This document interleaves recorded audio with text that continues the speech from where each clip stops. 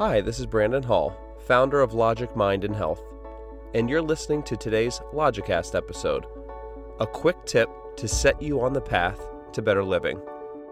At Logic Mind and Health, we offer a unique set of ideas and practices that provide the most effective techniques for reducing stress and living a better life. Our philosophy mixes best practices of the past and present, East and West, rational thinking, and purposeful action. Our approach is based on sound reasoning. Our methods have been verified by scientific research and our own personal results. Logic is in our name and at our core. We know what works, and we are passionate about sharing it. In today's Logicast episode, I'm going to talk about communication. In a previous Logicast episode, I talked about hormesis, which is the importance of good stress. I described why leaning into challenge is good for the brain and the body, and why we shouldn't shy away from difficult situations in life. One of these challenges that we encounter almost daily, it seems like, is communication, or simply talking to somebody. Communication is a fundamental aspect to our being and one of the best ways we can improve our health and well-being. But honestly, it's hard. Now, I don't just mean casually talking to someone, describing what you had for breakfast or what you do for work. I mean opening up deeply to someone. I mean the kind of communication you feel in your bones that involves powerful emotion or deep rationality or energy and excitement.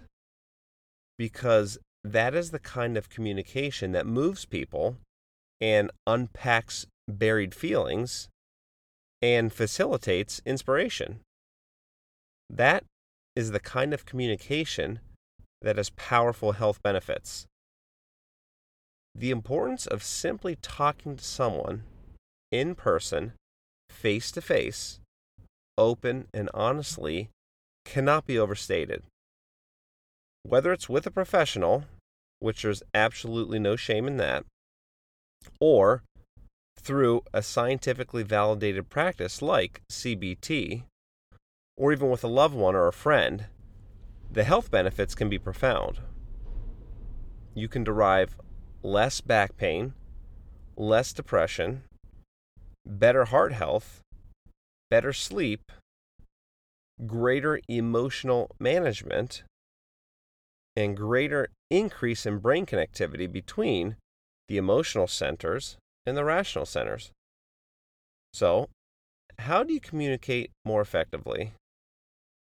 How do you go deeper with someone and connect with them and realize these health benefits?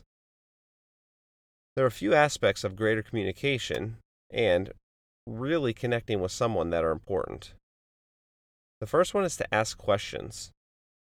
Be more interested in them than interesting to them. The next one is all about empathy. Deploy empathy. Put yourself in their shoes and see things through their eyes. Lastly, be genuine. Let them know you're coming from a good place or a place of value, and that potential negative emotions that could arise will come out of love. Emotions are likely to occur when communicating deeply with someone, and sometimes they can be negative. But be mindful of this and anticipate it.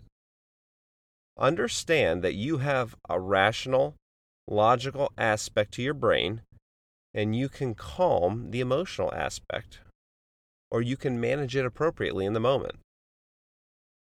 And talking through negative emotions can actually help do that. Rationalizing through spoken words can help calm the amygdala and activate the cortex. So, calm the emotional threat detection center and activate the rational center. So take time to connect with someone deeply, whether that be a loved one, a friend, a colleague, and try to do it every day. Not only can you improve your own health and well-being, but you can do the same for that person simply with your spoken words. Well, that's all for today. I'm Brandon Hall, and thanks for listening.